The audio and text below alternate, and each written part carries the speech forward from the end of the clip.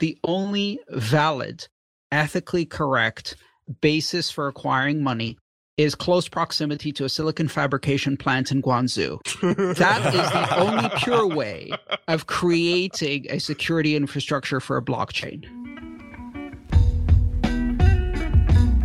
Hey folks, as of June, Zimbabwe is back in hyperinflation again. And it's worth talking about because there's a lesson to be learned that you might have missed, which we'll spend most of the show discussing. But first, we're talking Ethereum supply, how to calculate it, why it's different from Bitcoin, both in technical and philosophical terms, and why that's okay, even if you're a hardcore fan of Bitcoin. Well, for most of you. My name is Adam B. Levine, and I'm joined as always by the other host of the show, Stephanie Murphy. Hi. Jonathan Mohan. Hey, hey. And Andreas M. Antonopoulos. Hello. Thanks to all the hosts for joining us today, and for you, the listener, for sitting in on today's session. So to jump right in, over the last few weeks, there's been a growing, I'm going to call it a kerfluffle, in the world of crypto pundits over how to calculate the supply of Ether on the Ethereum blockchain, what exactly it is, and whether that matters. Before I throw it to anyone else, I want to set the stage a little bit here. Bitcoin is this thing that's money, right? A blockchain, just like drawing it back to even more basics than that, like a blockchain is a way to track ownership of stuff on the internet in a way where you don't have to rely on any one person or group or company. It's a consensus reality, and it's a distributed ledger that allows you to track ownership. So when we talk about Bitcoin, the first largest by market cap and best all around, I think we all agree, token, I say speaking for myself and implicitly for everyone else on this recording, that is this idea of tracking ownership of stuff on the internet using a blockchain, and the stuff that we are tracking with Bitcoin is money. And so for money, it's super duper important to know how much money there is. This is something that isn't particularly offered by most of the conventional systems out there. And so when Bitcoin came around and introduced this idea that not only do we know how many tokens there will eventually be, 21 million, but also we know exactly how many there are at any given time. And that's something that anyone can find out. You don't have to work at the Eccles building and be kind of part of the Fed. You can just figure it out by using a full node and scanning the blockchain, looking through all of the different unspent transaction outputs, UTXOs as they're called, and adding that up to generate the current amount of tokens that are out there. That's something that I think a lot of people within Bitcoin think is super important. And it is in the use case of money. But Ethereum is a little bit different. Ethereum, some people might think it's money, but that's never really been the use case that it's been going for. And we talked about, on a couple of shows ago, how in the early days of altcoins, all of those altcoins were basically trying to be Bitcoin. They were Bitcoin, but with gold instead of bit in the name, right? Gold coin. And that was basically the entire difference. Like they changed a couple other variables, but fundamentally, they were trying to be like Bitcoin. They were trying to be money. And Ethereum came along, and one of the reasons why I think Ethereum was successful is that it was not trying to be Bitcoin. It was introducing new use cases, which were possible on Bitcoin. We were working on token projects and personal tokens, and many of the things that are now manifesting in sort of the Ethereum ecosystem way back in 2013, 2014 on top of Bitcoin.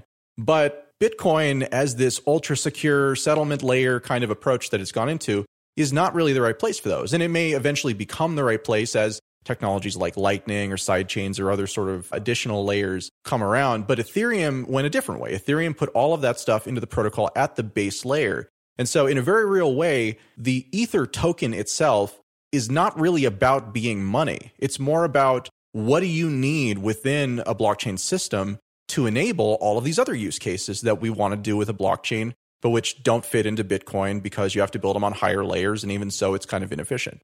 I'd go a step further and say Ether is very explicitly a utility token whose purpose is to provide accounting for a Turing-complete system that without accounting would result in infinite loops and denial of service.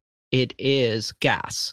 That is its primary purpose. Can it also have value outside of that function? Yes, and it can serve the form of money, but the form of money is not its primary purpose, and also sound money is most definitely not its primary purpose. There's a very big difference between the philosophy of hard money as expressed in Bitcoin and the philosophy of utility token for the purpose of gas as expressed in Ethereum.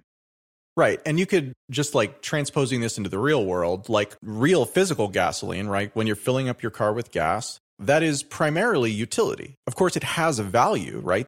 There's a set amount of money that it costs to actually consume a gallon of gas. And if you're a prepper, you believe that that's enough of a store of value that you build an underground tank and fill it with 1,000 gallons of gasoline or diesel. And you say, look, that's my store of value, because when the apocalypse happens, that's what everybody will want. Right, exactly. So it's possible to speculate in something that is really about the utility of ultimately using it to fuel something. But it kind of much the same way, like if Bitcoin is money, well, it still is a form of gas. It's just that the use cases in which you would use it as gasoline and the amount that you would use it as gas is much smaller, because the only real thing that you would do with it is spend a little bit of it, kind of like a stamp, to send it from one person to another. So at a fundamental philosophical level, Bitcoin is money that also can act as gas when it's required in order to send it, but mostly it's money. And Ether is mostly gas, but it has a value, and so it can be used as money in much the same way. But they're kind of fundamentally different things in what the point is and what the network is trying to create, right? Blockchain systems are all about the incentives that sort of are built into the blockchain based on what you're trying to do with it. Not everything happens the same way, because there are different requirements for different types of uses. And I feel like at the core of this sort of disagreement, there's a misunderstanding of that, where on the one side, the Ethereum community is saying, well, the point of this is that it's gasoline and it allows us to do the things with it that we want. And on the other hand, the kind of Bitcoin side is saying, well, that's terrible money. Why don't you treat your gas like we treat our money? They're both kind of the same in theory, but the ways that we use them are fundamentally different. And I feel like there's a problem where neither side is really putting itself into the shoes of the other side and looking at it through that lens. I think that's a very charitable perspective, Adam. Because I think underlying this is not just a misunderstanding of what the use case is. There's also a lot of disinformation happening. And this is very similar to the kind of disinformation and gotcha questions that critics of Bitcoin apply to Bitcoin, whether that's Peter Schiff and Nuro Rubini, or it's Bitcoin Cash and Bitcoin Satoshi Vision applying to Bitcoin, right? And so the primary form of a gotcha is, I disagree with the design trade-off you've made. I will assume that mine is the correct one, and then criticize you for making a different one. And that's the same as big blocks versus small blocks, fee market versus no fee market, SegWit versus no SegWit, as well as the ease of calculating the precise current supply of Ethereum. If you want to take that one further, just to give everyone a charitable or not so charitable reading, just look at, in the very early days of Ethereum, how completely lambasted Vitalik would talk about Dan Larimer and how dumb of an idea proof of stake was to scale a system, and that, Ethereum was going to be proof of work, which was vastly superior to any conceptualization of proof of stake. No blockchain needs to be proof of stake. So, this notion of my idea is better than yours, but when I can figure out how to make it work, is a very Apple, like, everything is shit until I make it work, and then it's the most brilliant idea ever. Well, I think the other thing that kind of drives this whole discussion is the market conditions. It's not a coincidence that this is happening during a period of a couple of weeks when Bitcoin is seeing a huge appreciation. And that's creating a lot of excitement and bringing a lot of new people into the overall space. And at the same time, Ethereum is seeing an even greater appreciation percentage-wise because it had retrenched a bit further. And that's also attracting a lot of newbies. And so I think part of this is a battle of minds. It's a battle for the attention and interest of people who are new to the space. And as a result, a lot of people feel the need to defend not just their principles, but their investments by gatekeeping on behalf of the newbies, in the interest of the newbies, to keep them safe from scammers that might be out there scamming them with alternative ideas. And I think that is a bit self-righteous, but also self-defeating. I don't think newbies should be prevented from learning for themselves what these things are. And I think a lot of this gatekeeping ultimately alienates a lot of the people who are entering this space, because while they're trying to find alternatives to the traditional financial system and alternative uses for blockchains, not just money. This kind of gatekeeping creates an environment which is really quite nasty to enter into.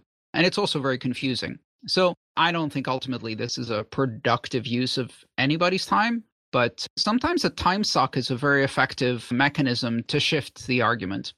So I love talking about unconscious motivations and psychological reasons for stuff, economic behaviors and social behaviors. But I have a question about, like, why do people want to discover the supply of Ethereum? Like, what are they trying to use that data for? I'm sure there's good reasons for it, but I'm not seeing them right now. Well, this started because the primary place where people look, which is etherscan.io, was reporting a number that was different from a few other block explorers. And I can't remember who, but somebody challenged people from Ethereum to tell us, okay, so what is the correct number? And so that was the basis. And then I think that whole argument was seized upon because, very similar to the gotcha arguments against Bitcoin, it seems to be a frame that, based on some very specific assumptions, completely invalidates the purpose of the competing chain. And therefore, we're going to use it as a cudgel to beat anyone who has an alternative opinion. Exactly the same thing. It's what others use. Concentration of miners in China, the energy consumption of Luxembourg, and the remote possibility of a 51% attack that doesn't actually achieve anything proves that Bitcoin is worthless. It's the same kind of basic argument. Okay, so it's basically like a factoid that people want to use for whatever purpose they are interested in? A factoid in the original definition, which is a misleading non-fact that is repeated often enough that it's taken to be true, even though there is no true basis for it.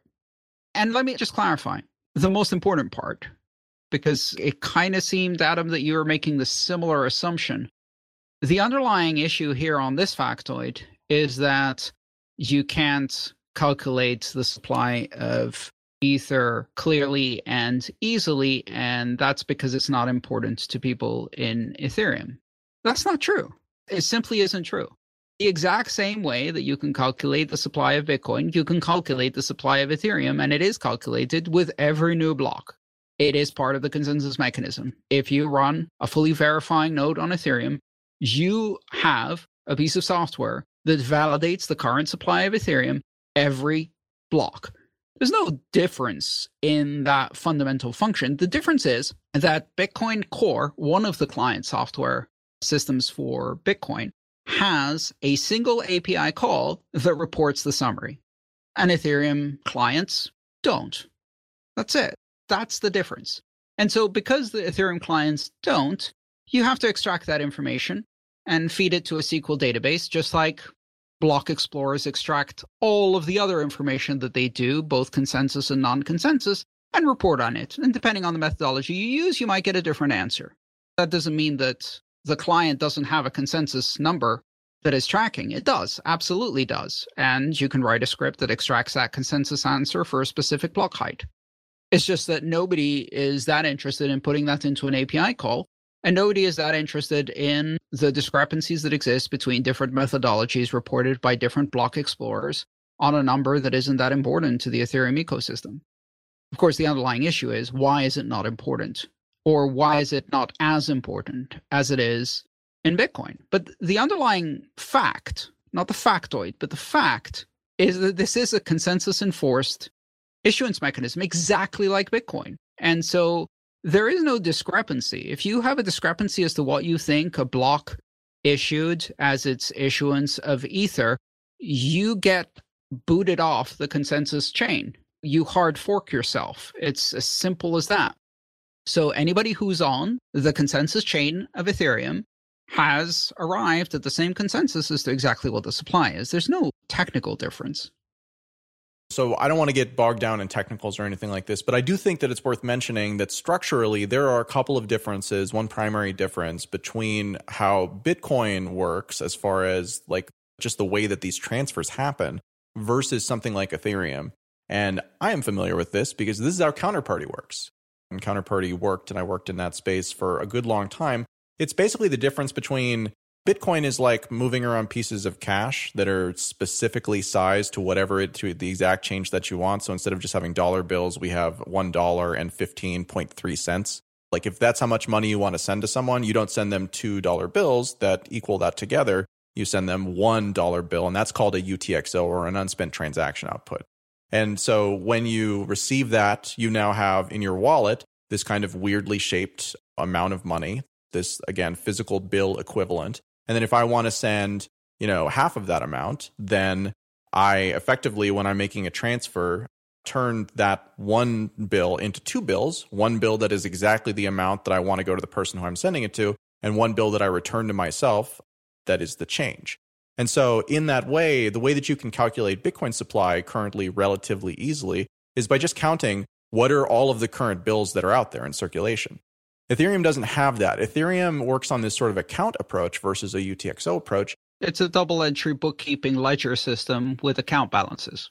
Yeah, exactly. And I mean, the kind of simple way to think about that is that instead of dealing with cash like you do in Bitcoin, you're kind of dealing with a checkbook, where instead of using a bank to settle and to actually transfer the money, the blockchain is settling and transferring the money. So you write a check to someone, you send them a check on the blockchain, they cash it on the blockchain, and the transfer from your account to their account is executed by the blockchain.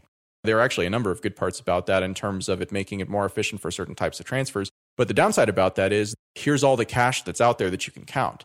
And so in Counterparty, what we used to have to do, and this is true in Ethereum too, is that the way that you calculate the supply of any given token is you look back through the entire history of the chain and you look at all of the transfers that have ever happened, and then you effectively rationalize those, right? You put them into, all right, here's the composite history. And at the end of that history, I know everything. I know what the current state of the balance is.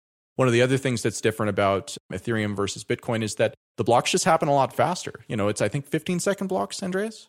Yeah, there's 40 blocks for every one block of Bitcoin. So depending on when you ask that question, you're going to get a different answer because there's still checks coming in.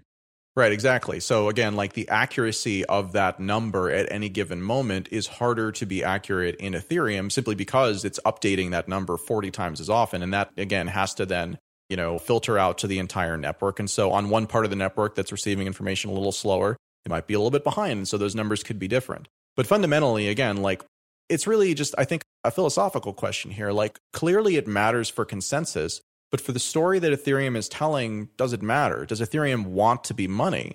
And even if it does want to be money, is that even a use case it can reasonably go after? Or is it more about kind of all the other stuff and you just need some type of, as we've said, utility token in order to kind of enable that? And in my opinion, they're fundamentally different use cases that require fundamentally different design trade-offs, which have caused the two coins to diverge evolutionary to a point where they can't fulfill each other's goals. I've described that in great detail in a talk I called The Lion and the Shark. And the idea here is that you have two apex predators, which are by default not competing. They cannot compete. And so trying to figure out which is better, a lion and a shark, doesn't really make a lot of sense. It also doesn't make a lot of sense to criticize the shark for having insufficient claws and therefore being incapable of catching a gazelle, or for criticize the lion for swimming in a rather awkward way. Now, it doesn't mean that the lion can't swim. Sure it can. It's just, silly compared to a shark swimming. And it doesn't mean that a shark can't catch a gazelle. If it walks close enough to the beach and the circumstances are just right, it's going to happen. And there will always be people on both sides who claim that it can do both. There will be the fish who claim that, in fact, the shark is the king of the savannah, but has just chosen not to go in that direction right now. And there will be people who claim that if any time the lion wants, it can jump in the sea and eat everything. And they're wrong. And it's not worth really examining that question any further. For every Bitcoin maximalist who says Ethereum isn't money, but Bitcoin can do smart contracts, which is wrong. There's an Ethereum maximalist who say Bitcoin can't do smart contracts, but Ethereum can do sound money.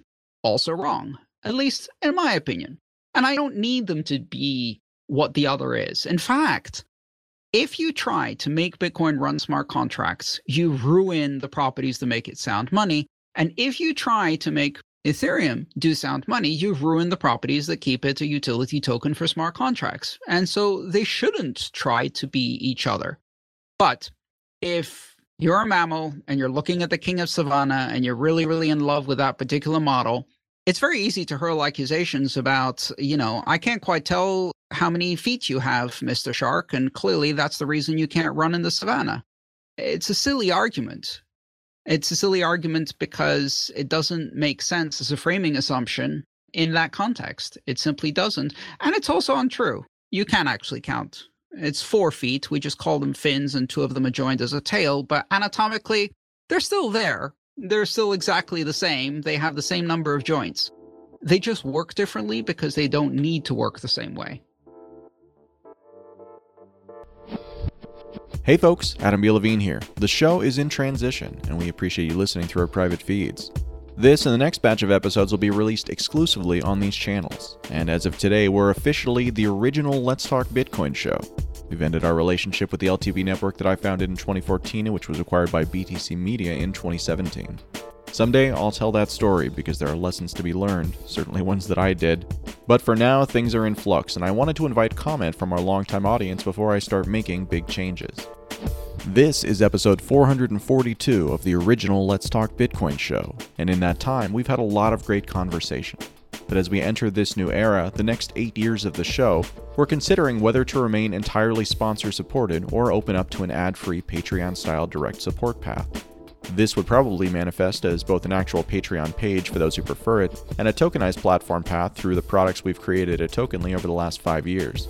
At the lower end of direct support, you'd get ad-free episodes and the occasional blooper. On the other end, we'd do monthly or twice-monthly virtual meetups where you could ask questions and get answers immediately from some of the show hosts. If we set this up, would you like to participate? Send me an email at adam@ltbshow.com and let me know what you think either way. On the content side of things, given the clean break in the new era of podcasts that we're in, I've been thinking this could be the moment to expand the conversation and start to focus on big changes that are inbound in the next 10 years. Bitcoin and the age of cryptocurrencies plays a big part of that, but it's not the whole story. And if we zoom out a little bit more without getting into politics, I think there's some interesting and original conversations to be had. Or maybe not. If you have thoughts about either of these two questions, let me know at adam@ltbshow.com. And in the meantime, if you like the show and you haven't reviewed it recently on Apple Podcasts or your preferred platform, we'd very much appreciate you doing so. Marketing has never been my strong suit, and you can help us out quite a bit by letting others know what you think of the show, whether it's leaving a review or even just telling a friend. Thanks very much for listening, and now, back to the show. Earlier this year, I worked with a podcaster named Anita Posh, who does a show called Bitcoin und Co. Andreas, I think you've done a show with her before, too? Oh, yeah. Anita's a great podcaster and also translated both of my books into German, or participated in translating one and translated the other one. Sehr gut. Yeah, she's superb. And she does really some interesting podcasts in German. Yeah, I haven't listened to any of the German ones, but I worked with her on a series earlier this year called Bitcoin in Africa.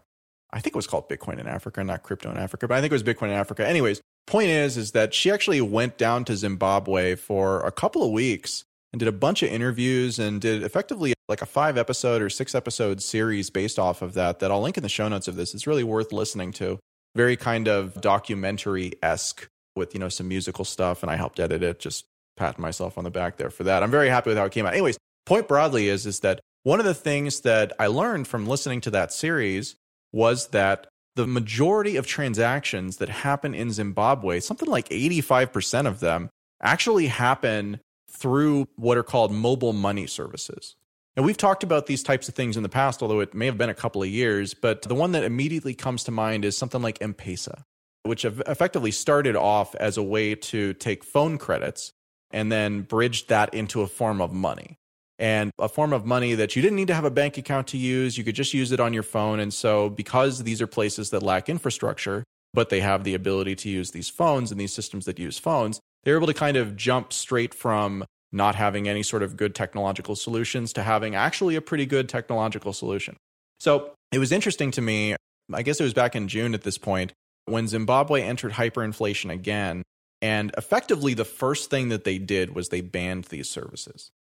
The thing I want to talk about today is the challenge of, on the one hand, getting adoption with decentralized solutions, like Bitcoin, of course, that have no kind of company advocating for it. And on the other hand, the downside of taking the company approach, which is that you rely on the government as a means to conduct business at all. And the government has a meaningful incentive when things go wrong, as they've gone in Zimbabwe recently, to stop any alternative that allows people to escape a failing system. Because if they escape the failing system, then it actually compounds the problem that the bank or the government is trying to get around. Fundamentally, hyperinflation is not a lot of money printing. It's a crisis in confidence of the money that is being printed. And so that crisis of confidence leads to people valuing the money less, which then leads to the government or whoever's the issuer who's trying to pay for stuff using that currency to need to create more. And it creates this vicious cycle. Even more so, the crisis of confidence isn't just in the currency. Fundamentally, it's in the government. It's in the management of the currency, yeah. Right, because if the currency is fiat, then fiat means by the government decree it has value. So the crisis is really in government. So I'm going to read the press statement here from the Reserve Bank of Zimbabwe, which they released on Twitter on June 27th of this year. Quote, following the government press release on the suspension of monetary transactions on mobile-based money platforms, One Money, MyCash, EcoCash, and Telecash. EcoCash was talked about extensively in the Anita series. That was the one that I was familiar with. Dated 26th of July, 2020, the Reserve Bank of Zimbabwe wishes to advise the public as follows. A, all mobile money agents are suspended from facilitating mobile financial transactions immediately. B, all merchant transactions are suspended except for receiving payments for goods and services as well as payment of utilities, which have been limited to 5,000 Zimbabwe dollars per day for the convenience of the transacting public. C, all mobile money liquidations should be done through the banking system. And D, all bulk payer transactions have been suspended with immediate effect. These unprecedented measures have been necessitated by the need to protect consumers on mobile money platforms, which have been abused by unscrupulous and unpartisan, that's unpartisan, not partisan, individuals and entities to create instability and inefficiencies in the economy. Members of the public are assured that their bona fide transactions will be processed normally. There's a lot to unpack here. Where do you guys want to start?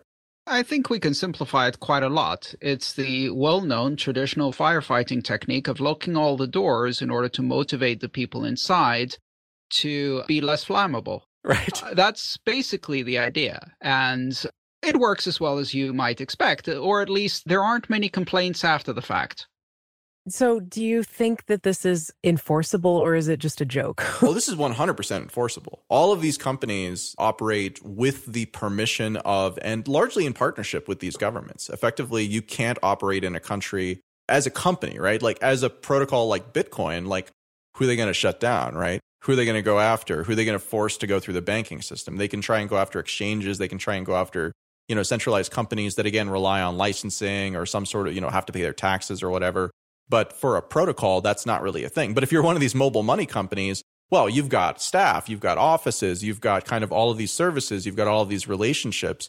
And now suddenly your service is not just persona non grata, but is actually being blamed for the underlying mismanagement of the currency by the government, because who else are they going to blame? I mean, like, there's literally nobody else to blame except for these companies that they're not responsible for monetary policy, but they provide alternatives to people to the monetary policy of the local government. And in a time when there's this crisis of confidence, any alternative simply cannot be allowed because it compounds the problem. The essence of this is the fundamental feature of decentralized systems, which is permissionless operation. Even more important than trustless operation, permissionless operation. And when you sacrifice that a tiny bit in order to ask for permission, in order to be granted permission, the first kind of litmus test is whether you can be stopped. They won't allow any kind of infrastructure to operate that doesn't have built-in controls that allow turning it off. So, you can't be half permissionless. You can't be somewhat permissionless. You're either permissionless or you're permissioned. And if you're permissioned, permission can be denied, and often is. In fact, it's denied at precisely the moment when this technology is both meaningful and necessary. when it's not meaningful or not necessary, doesn't really need to be denied. And therein lies the problem, honestly. Like, where it's not important enough, then these centralized solutions are much more efficient. They're often much easier to use. Again, just by nature of being centralized versus decentralized. This is kind of true across the board of most things you want to look at. But the thing that they fall down on is that when you actually really need them, then they won't be allowed. And it's that ability to not be allowed that presents the problem. And really, like, again, they make them good day-to-day transactional things, but in situations where you're looking for a solution to your problem of, I don't trust my local government to manage the money properly because they're taking us into hyperinflation, again, like, no solution can be allowed to that problem because it comes to the detriment of the control of the situation for the government. I want to drill in on this unpartisan thing, because that is not a typo. That is a actual word in this screenshotted press release released on the Reserve Bank of Zimbabwe, which is at ReserveZim on Twitter, like, as a way to announce this. But aren't opposition parties banned? The whole point here is that regardless of whether opposition parties are banned, this is not claiming that they are partisan. No. That's the opposite. In countries where opposition is banned, patriotism and partisanship, supporting the party in power, is entirely equivalent to supporting the nation. Therefore, to be unpartisan is to be unpatriotic. It's to be a traitor. Interesting. And so it's the same thing as, membership of the Communist Party of China, or even membership of the Nazi Party in the 30s. You don't have an option to be in opposition. To be in opposition to the party when the party is the state is to be in opposition to the state, which is to be in opposition to the nation. And so that's exactly what they mean here. You have to be partisan because that's equivalent to being patriotic. So it's Orwellian doublespeak, because since the government made it illegal to be a partisan, there's no such thing as partisan, but one could be unpartisan. Exactly. Yeah, Orwellian triplespeak, yes. Right. So again, looking at the definition of unpartisan, it means impartial and unbiased. So again, like, we live in a country that has, nominally a two-party system, and people talk about sort of partisanship all the time. They talk about bias all the time. And the implicit assumption there is that, kind of like the conversation we were talking about earlier with Bitcoin and Ethereum, people pick a side. They put on a team jersey and then they argue in favor of whatever their partisan cause is. But in this case, what you're saying, I think, is fascinating, which is that in situations where you don't have competition, it's not a choice of being a partisan for one side or the other. It's a choice of being partisan, which means patriotic, as you said, or being unpartisan, which means non-patriotic. So the act of being unbiased or not being willing to pick a side is actually picking a side. It's just in a much smaller sort of arena of choice. Now you know why every European in America had their hair stand on edge when George W. Bush said, you're either with us or against us. Right. That's very much the sentiment here. Every European recognized that from history. It's a new sentiment here, but it's not at all a new sentiment in the political history of Europe. And it's not at all a new sentiment in the political history of sub-Saharan Africa. In fact, that is the case. And it goes even further than that. It's not just association with party and nation. Very often in these family legacy dynasty types of dictatorships, it goes further. It's affiliation and allegiance to the specific person in whom the presidency has been vested in a almost imperial level, right? And to be disloyal to the person is to be disloyal to the country. Yeah, it's like this big, weird, abusive family or something. Although the best one is North Korea, because they have effectively what's called a necrocracy, because the original Kim, the grandfather who died 15 or 20 years ago, is still the head of state, ceremonially the head of state forever, eternal leader. And as a result, it's a necrocracy, which means it is governed by the dead. So I've got a study pulled up. It's from Statistica. So again, take with a grain of salt. Let's see. This was 1,000 to 4,000 respondents per country. So not a tiny sample, but, obviously, again, grain of salt. But yeah, they showed that share of respondents in selected countries who said that they used or owned cryptocurrency. So this is not even aware of cryptocurrency. This is actually used or at least own cryptocurrency. 32% of respondents in Nigeria, 21% of respondents in Vietnam, 17% of respondents in South Africa, 16% in Turkey, 16% in Peru, 10% in Spain, 8% in China, 7% in the US, 6% in Germany, and 4% in Japan looks like on the other end of the spectrum. I just think it's really ironic that the bottom of the chart was Japan, which is like, I always associate that with Mount Gox, you know? I wonder how many of those Nigerians got their first Bitcoin from LTB coin.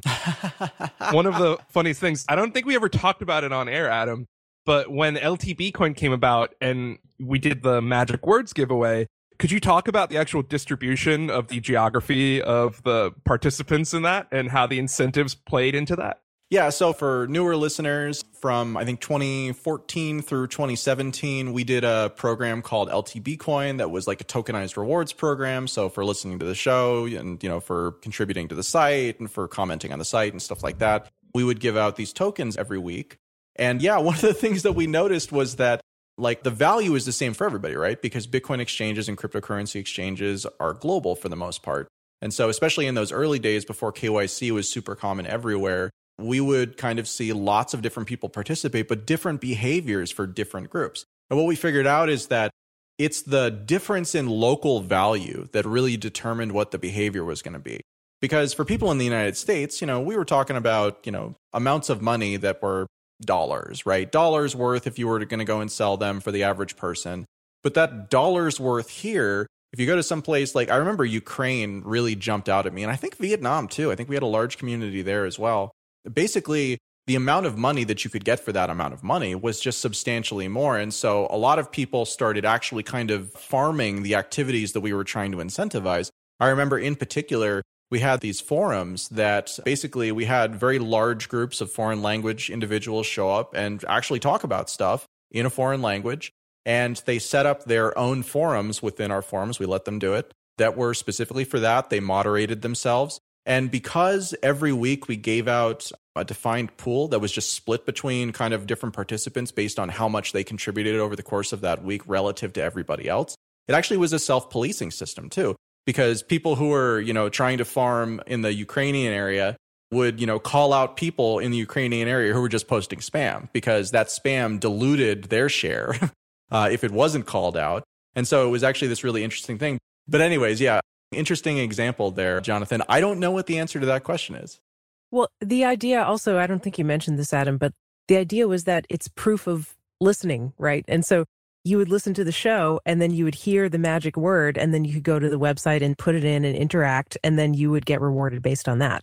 Yeah, that was one of the ways to do it. There were like 6 or, I don't know, maybe 10 different things that we were tracking. But yeah, that was one of our favorites for sure, the Magic Words program. But I just remember looking at the analytics one day when we were talking about it, and it was mostly like Ukraine and parts of Africa. And I'm like, wow, that makes sense when you actually think about the economics of it. Yeah, no, for sure. And just in general, I think that the big takeaway here is that the incentive to learn about this stuff, the incentive to take a concept that you're just not familiar with, like money, and want to learn about it, is really lopsided, where if money is a problem for you, be it because you don't have enough or because it doesn't work or any sort of other reason that would make money a problem, then you have this huge incentive to look for alternatives. But if you're like, well, I have a job and I get paid, I have a W-2, where my taxes are automatically being withdrawn and I don't have to think about that, then the incentive to do it outside of just speculating on potential future value is a lot lower. And I think to a degree, that's what we're seeing in these results. Is that as sort of money becomes more or less of a problem, and that might not be right now, it might be historically, right? Because these lessons stay with us. When we get hit, we remember it. So it doesn't necessarily have to be today. And then, you get down to the Spains and the Chinas and the US, and there, again, it seems like it's mostly on the speculative side. But in those other countries, again, South Africa, a lot of instability there. Vietnam, I don't know, is Vietnam particularly unstable? I'm actually a little surprised that's as high as it is. Yeah, the currency has had some inflationary issue, the dong. Yeah. Oh, man. I remember back before I got into cryptocurrency when I was looking at the Iraqi dinar, which was another basically non-existent currency because the U.S. had come in and supplanted it with something else. The Vietnam dong was like in the same category of something where it's like there was always this idea that there was going to be a revaluation. So perhaps indeed it is higher on the instability curve than that. There's really nothing worse than an unstable dong, constantly inflating and deflating. You never know which way it's going to go. Oh, It's mostly inflating. And, as the advice goes, if it inflates for more than 4 hours, you should probably seek medical attention. There are two categories of people who I think you need to spend zero in advertising to reach, and that's expecting mothers and people currently in a monetary crisis. And unfortunately, the expecting mothers have foresight, whereas people in a monetary crisis don't do any education until it's a bit too late. But we get them after when things come normal. And that's why, Bitcoin was so excited when the Cyprus experience happened, because we finally had an I told you so moment for most of Europe.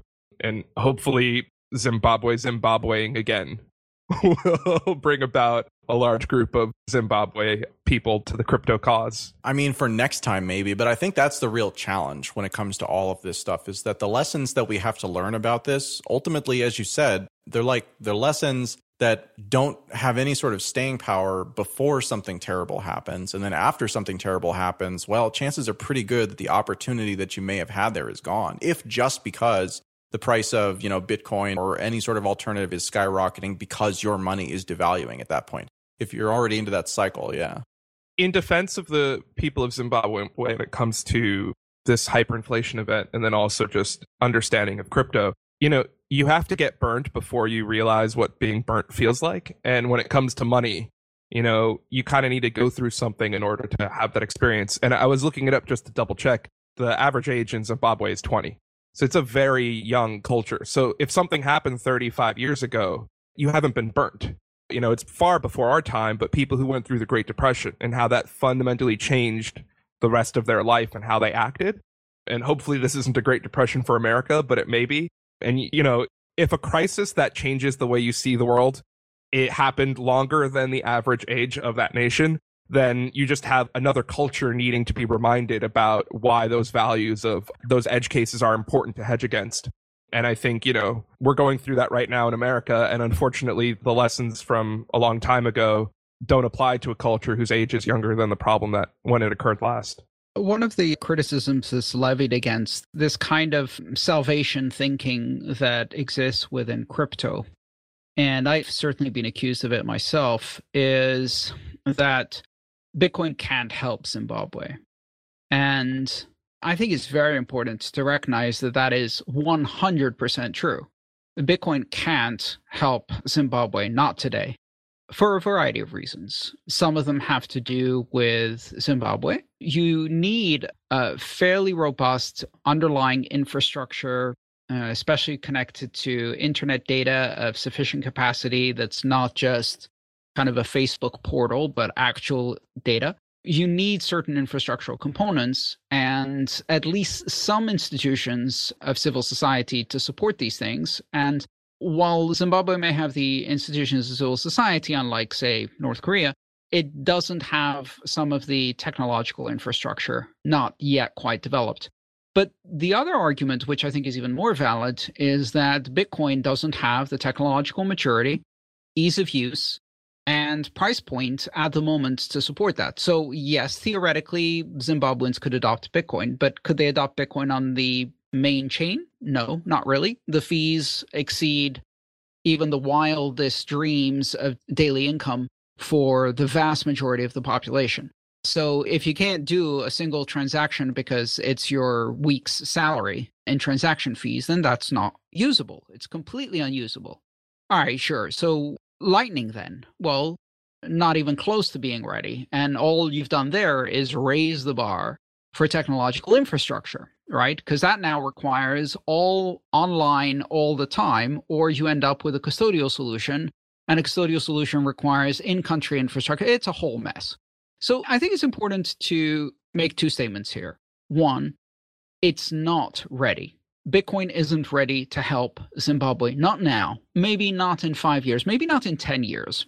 And that's okay, because none of that invalidates the underlying premise that these types of technologies are about banking the unbanked or debanking all of us or enabling economic utility and access to finance. Just because we can't do it now doesn't mean it's not the long-term vision, and it doesn't mean that it won't be doable in the future.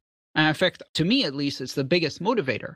But we would be hypocrites if we didn't acknowledge that just because that's the long-term vision, and it's a very important vision, that it's possible now. It's not. So you can look at Zimbabwe and say, sorry, not this time, but maybe next time, maybe the time after that. And of course, in order to get there, the education starts now.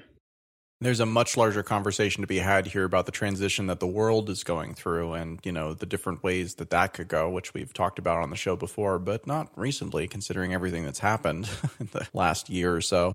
But for the purposes of today, I'd like to leave you just with one thought. I'm okay with you being unpartisan. I actually would like us to be a little unpartisan, not necessarily unbiased in a way that's, going to cost me money. But I'm just kidding. But no, I mean, the unpartisan thing, that blew my mind, to be perfectly honest with you. That, I've never thought about it that way. I've always thought about it in the context of partisanship, which is, I view as bad, frankly, versus unpartisan, someone who is not partisan or who is unbiased. And again, that's just meaning that always has meant to me, you just don't put on a team jersey, right? You don't cement the relationship because things could change. And when things change, I personally always like the ideological flexibility to be able to adjust my perspective to whatever the evidence shows me today. And if you kind of get sucked into that whole, well, I'm so invested in, again, I like Bitcoin. We've been doing a show for a long time about it. But at the same time, I feel like I have a little bit of distance from it that is sometimes hard to find in the more vocal parts of the space where it's well, my future is tied up in the future of Bitcoin, and therefore I need to defend it in much the same way that people defend political parties today, I think. I'd like to inject a thought to wrap my previous thought. The criticism that you can't do these things with Bitcoin today because of high fees, however, also has a counter which is rather disingenuous. And that is, but you can do it with coin X that has very, very low fees. But let's remember the beginning of this conversation. The beginning of this conversation was that the permission systems in Zimbabwe were suddenly and capriciously unpermissioned, unpermitted. And the reason that could happen is because they were permissioned, because they required permission. And the reason that Bitcoin is expensive in terms of fees is to maintain decentralization, is to maintain permissionless operation. So the answer isn't as simple as we can save Zimbabwe today with a more centralized, more efficient system that costs less in fees. The lesson that comes to us from Zimbabwe is, no, you can't do that either. Because when you go down that path, you don't have the fee problem anymore. Now you have the much bigger problem, which is permission denied. And Bitcoin is permissionless because it is decentralized, and it is decentralized because of some of the mechanisms like fees. And just to tag on to that point, for a long time, I thought that the fees thing was super important and was a reason why we would see adoption of things that are not Bitcoin, that have lower fees, as you were saying, Andreas, in other countries that have different standards of value and where those transaction fees can really add up. I remember looking at the cost of transactions back in 2017 and being like, oh my God, this is a huge amount of money for me. And people in India, again, there's just no way that they're going to ever do anything with this if that's kind of the reality that they have to deal with. But then we did a series of interviews, I think 6 interviews with Alex Gladstein from the Human Rights Foundation. We talked to people in Nigeria and the Philippines and India and Venezuela and Iran. And we asked all of them that question. What do you use, first off? Is it Bitcoin? Is it something else? What do you think the percentage is? And are the fees a problem? Are they standing in the way of meaningful adoption? And the answer was that if you have no alternative, if this is the best alternative that is available and the thing that allows you to get outside of the problem that you're trying to solve, whether in the case of someplace like Iran where you're trying to, conduct business with anywhere else in the world that isn't Iran when you've been kicked out of the SWIFT system, or you're talking about Nigeria or the Philippines, where there's a huge remittance use case for people working in Saudi Arabia and trying to send money back. Well, the reality of it is that compared to the alternatives, even at these high prices as we perceive them, it is still by far the most cost-effective option. So there's the day-to-day use. Could these countries switch over to using Bitcoin as their transactional currency like they use mobile money today? And I think that you're totally right. No, the answer there is no, we are not ready. Actually, it is possible. It is possible in exactly the same way that it is possible to build a centralized, efficient, zero-fee structure on top of a decentralized, inefficient, and costly structure. And that's Coinbase or any other centralized exchange. You could easily do that. You can build local Bitcoins. You can build things that keep it off-chain that are centralized. So when all of the others have been denied, then you're only left with the pure permissionless system. But if we wanted to compete against something that costs very low in fees but is much more centralized, well, Bitcoin can easily compete with that. You just take an amount of Bitcoin, you park it, that's your reserve, and then you build a SQL database that transacts for zero fees off-chain on top of that. That's what every exchange does. And if you transfer from one account in the exchange to the other account in the exchange, the fee is zero or can be zero. And what have you done? You've resolved the trade-off in exactly the same way. You centralized it and made it very, very low cost or free. And it's very possible to simulate that environment on top of Bitcoin. But of course, the moment you do that, that simulation itself is no longer permissionless because you can just shut it down. So if there is a central part, you can make it efficient, but it will be shut down. I guess the takeaway here is that if these mobile money systems in the Zimbabwe situation or another situation that's similar were using Bitcoin as their kind of base layer of truth, right? Of the here's the underlying settlement layer, and then we have this centralized structure on top of it. Well, if the centralized structure gets shut down, you still have that layer. And I think that that perhaps is the problem here, is that these companies have effectively been demonized because they offer an alternative to, the status quo. And in times of crisis, alternatives cannot be allowed. But you could have your cake and eat it too if you built these services with that potential event in mind. Again, like if I was going to be building a company in Zimbabwe that was trying to do mobile money, it seems like that would be implicit to what you would need. But on the other hand, thinking about it, again, as a centralized company, you need the permission and partnership to a certain extent of the government in order to do that. And the government, again, probably wouldn't let you do it if that was the way that your system was built. So there is this inherent problem between these centralized systems and the control that is necessary in order to manage money in this irresponsible way without effectively blowing up your government, that I don't know how we get past. And it seems like, again, it's just not about Bitcoin. It's about the people and their government and the relationship between the two. And Bitcoin can offer an escape valve, for someone who's looking for ways to perhaps store value over a longer period of time. But as a day-to-day transactional thing, it just seems like that's a problem no matter how you hit it. Well, no, not entirely. I think it's a matter of maturity. Given time and development, and we're already beginning to see that, I think you can see some very, very efficient, non-custodial Lightning wallets that are decentralized, that don't have single points of failure, that are permissionless, that do not require trust in other parties, and that can work on very low-powered devices with very efficient use of data. Getting all of those components together in a polished interface that can actually survive an attack by a government is a bit harder and is probably many years out. But it's doable. And at that point, then we're really talking about have your cake and eat it too. I think we can square this circle. I think we can create systems that are efficient from a fee perspective, that allow microtransactions, that are compatible with the earning capability and purchasing power of a developing nation, even a nation in economic crisis, but are still permissionless and trustless. Just not yet. All right, so a quick bonus segment before we end the show. We're talking about yams. What's yam? Well, yam is the canary in the coal mine that tells me at least that we are either in the midst of or at the very beginning of another goddamn ICO craze. Oh my God, that was exactly my reaction too. Yes. It's happening again. And it's very disappointing that the new wave of newbies are getting fooled into this, but it's a really spectacular story. So this is a system that launched 2 days ago and then ended today. Wow. Tuesday to Thursday. Yeah, the life cycle's gotten really short on these. Remember when you couldn't shut down a crypto project? I remember that. Yeah, I don't think this is an exit scam, but it is an exit yam. A yam scam. Well, so, okay, as much fun as the puns are, let's pull back from that. What does YAM actually do? What was the point of it? What was the thing that people were actually interested in it for? I don't actually know. It's a yield farming. It's a yield farming. I knew it was related to that. So it's a distributed finance. It's a decentralized finance, DeFi as they call it, yield farming protocol. And it was pushed out without a pre-mine, without founder allocations. And so it was viewed by many as kind of this kind of clean and pure project.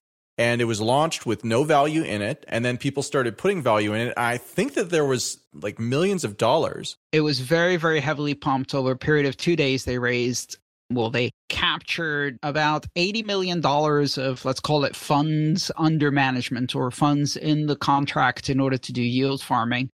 And then they discovered a bug. And this bug is really spectacular because what ended up happening is YAM ended up 51% attacking itself. So it has a governance mechanism that allows changes to be made to the contract with a quorum of votes based on ownership of YAM.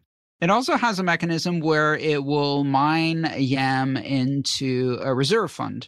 And somehow there was a bug in there where it actually counted the YAM that was in the reserve fund as part of the necessary count for the quorum, and ended up mining enough YAM into the reserve funds that it exceeded 51% of total YAM issuance, which means the rest of the YAM that's actually accessible to vote isn't enough to reach quorum, so you can't change the contract or change the bug in the contract that caused you to not be able to change the contract. So it 51% attacked itself.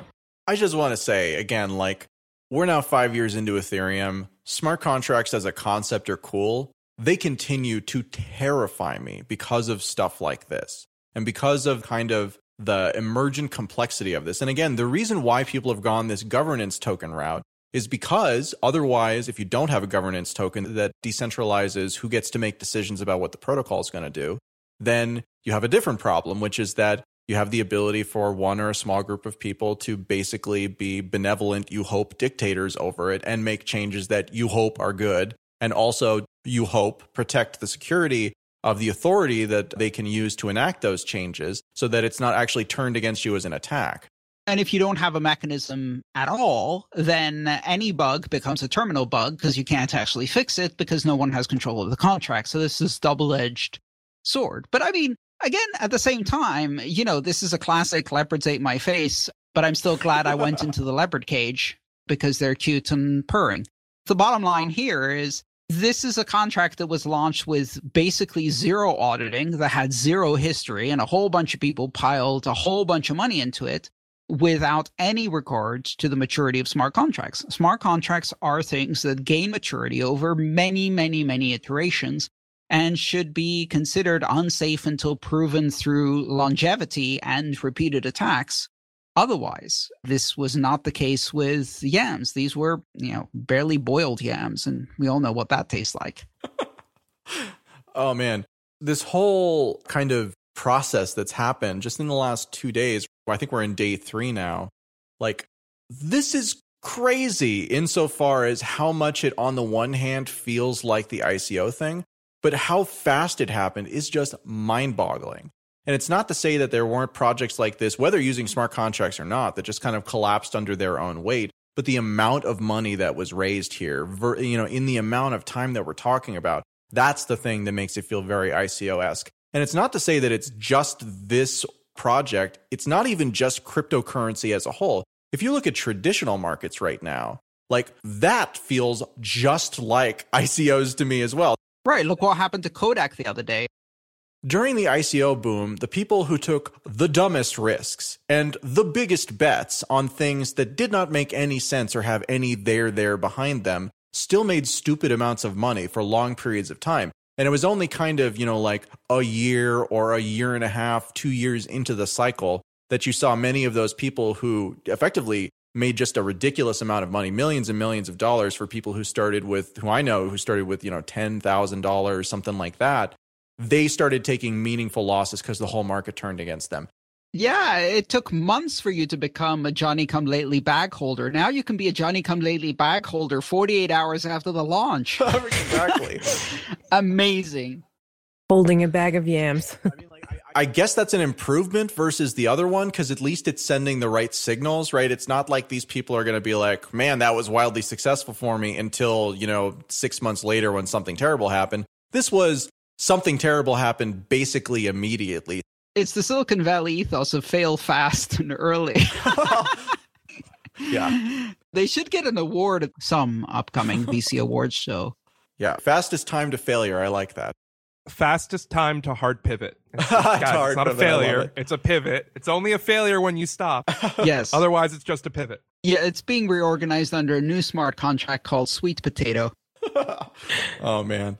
The key factor in all of this, and maybe I'm just becoming risk averse as I get old, but again, if something seems too good to be true, it probably is. And just because people panic into things that then cause panic increases in price, again, doesn't mean that these are sustainable things. It's not investing, it's gambling. If you want to gamble, go ahead and gamble. If you're looking for something that is based around fundamentals, take the time to do your research, and don't worry if you're not the first person into it, because if there's truly an opportunity there, there will be an opportunity there, even if it takes you several days of research in order to figure out that that opportunity is real.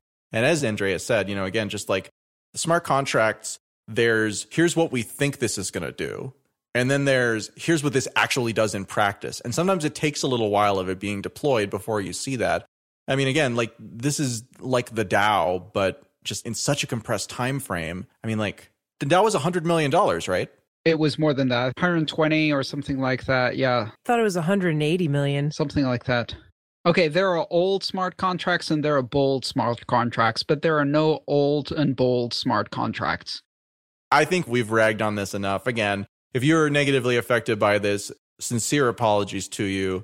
For everybody else, if you can't be a shining example, at least be a horrible warning. But it's not a horrible warning. And the reason it's not a horrible warning is because waves and waves of new investors are now coming into crypto. And they will repeat all of the same mistakes. And there will be plenty of scammers waiting for them with open arms to make them repeat the same mistakes. And this is not an Ethereum thing. Quite honestly, I'm kind of glad that you can't make easy smart contracts and tokens on Bitcoin because Ethereum took that glory, because that does attract a lot of scammers who otherwise would be making this on the Omni layer or Counterparty or something like that, like they were in 2014. Just to clarify, I don't think anyone here is calling the people at Yam scammers. Not at all. I think this is just a mess up, just to very strongly delineate. Because there was no pre-mine, this looks just like a doing very hard things with very hard products and falling flat on one's face. Yeah, you could even say they're helping to test the smart contracts. Yeah.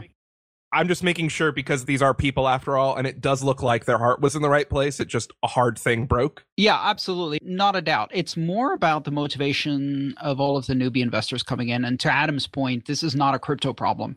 The broader market, flooded with enormous amounts of money through various forms of stimulus that have cheapened money, is looking for yield that doesn't exist. And when you're looking for yield that doesn't exist, that encourages riskier and riskier and riskier investments. The problem wasn't YAM. The problem was the thousands and thousands of people who plowed $60 to $80 million into something so barely tested. That's the problem. And the thing is, it's going to happen again and again, and we're about to see a new wave of this happening. And there's really nothing we can do to stop it. I don't know if it's good or bad, but the thing that I think about is very similar to kind of what I was commenting on from the earlier ICO boom, which is that it was always a bad idea for the vast majority of projects that seemed successful at first. And the feedback that you got as someone who was participating in that was that you were doing the right thing, because the thing that you were doing was making the money that you were investing more valuable than it was had you not invested. And so people who took kind of a conservative view looked really dumb for a long time. And I was kind of in the middle, right? Like I kind of played both sides of that. I'm conservative for sure. But I also, again, I like to expose myself to risk. And again, it's just like the lessons that are taught by the successes here, even if just temporary successes, I think those are the hardest ones to walk away from. And so at the very least, these fast failures and fast dramatic failures, I think, drive home the lesson that caution is actually important, and thinking through not just the, what are other people doing right now and what I want to miss out on or don't want to miss out on. But just again, like, what's the plan in the medium term, right? Like, what happens if something goes wrong? And things like this might be really hard to predict. But, like what we were talking about, the amount of interest you can earn by lending your money to, something like MakerDAO, or one of these other programmatic, smart contract-based stablecoins that pays interest. And on the one hand, that's great. But on the other hand, the price that you're paying for the return that you're getting is exposure to these unknown risks. And so it's not a risk and it's like a better return. It's you're making a different trade-off where you're getting more return back in exchange for bearing the brunt of if things go wrong. I also think that there's a lesson here for the layman also that it's the opposite of what feels right, which is what you said earlier, which is people were attracted to YAM because there was no pre-mine. So it felt fair and they felt like this is something I want to get involved in. And I've always been sort of understanding and yet constantly banging my head on the wall as to this concept of any form of financial incentive for those who are actively maintaining or building or creating is in somehow maligned or evil compared to the alternative. When Ethereum was getting started and we were talking about, look, there's going to be 12% for this thing called a foundation. That's a scam. That's a fraud. It's like, no, it's not a scam. How do you venture model building all of the sunk cost it takes to make something, to then do it and then build it? And so you look at this DeFi project and the notion of, hey, let's do no pre-mine. Let's have no financial structure so that no one can malign my incentives. But correspondingly, there was no money for an audit. There was no money for engineers in real time. There was no money for all of these things that are what you need to have a fidelity in a project to know that it won't blow up in the first 3 days. And so I think there's this sort of chicken and egg problem in the market where people think that it feels right to say, look, there was no incentive that I've had, or there was no money that I got front loaded in order to be able to deliver this. But then the corresponding risk is things like this, which is there was no audit that could have caught this 2 days before it launched. And it was because the money wasn't there because he wanted to do the right thing, which was to not have any sort of financial interest in the creation of the thing. And so I think this project's interesting for a number of reasons. And one is this idea that any sort of alignment of values to build is wrong and should be 100% taken away. Listen, Jonathan, I have been accused in the past of not understanding money, investment, or finance at all. But even I know that the only valid, ethically correct basis for acquiring money is close proximity to a silicon fabrication plant in Guangzhou. That is the only pure way of creating a security infrastructure for a blockchain. If you take money, you have a problem, which is that you now have to spend it responsibly in order to manifest what it is you're supposed to be manifesting into real life. If you don't take money, you have a problem, which is that you don't have the resources to manifest what it is that you're trying to manifest into real life. And this is a lesson that I think was driven home for me by watching the early kind of eras of tokens in the Mastercoin approach, which did fundraise and then effectively waste the money. Not every single dollar, but it was a wildly inefficient process that wound up with them running out of money pretty darn quickly. But the craziest thing Mastercoin did was thought that the Bitcoin core developers would do anything at all to try to help them. And then on the other side of it, there was the counterparty approach, which did a proof of burn and basically compelled people who wanted to be involved with the project and to have some of its tokens to actually destroy Bitcoin because it prevented this founder incentive problem that we're talking about here. And ultimately, both of them kind of failed. They failed in different ways, but they failed. And they failed in large part because of that problem with money one way or the other.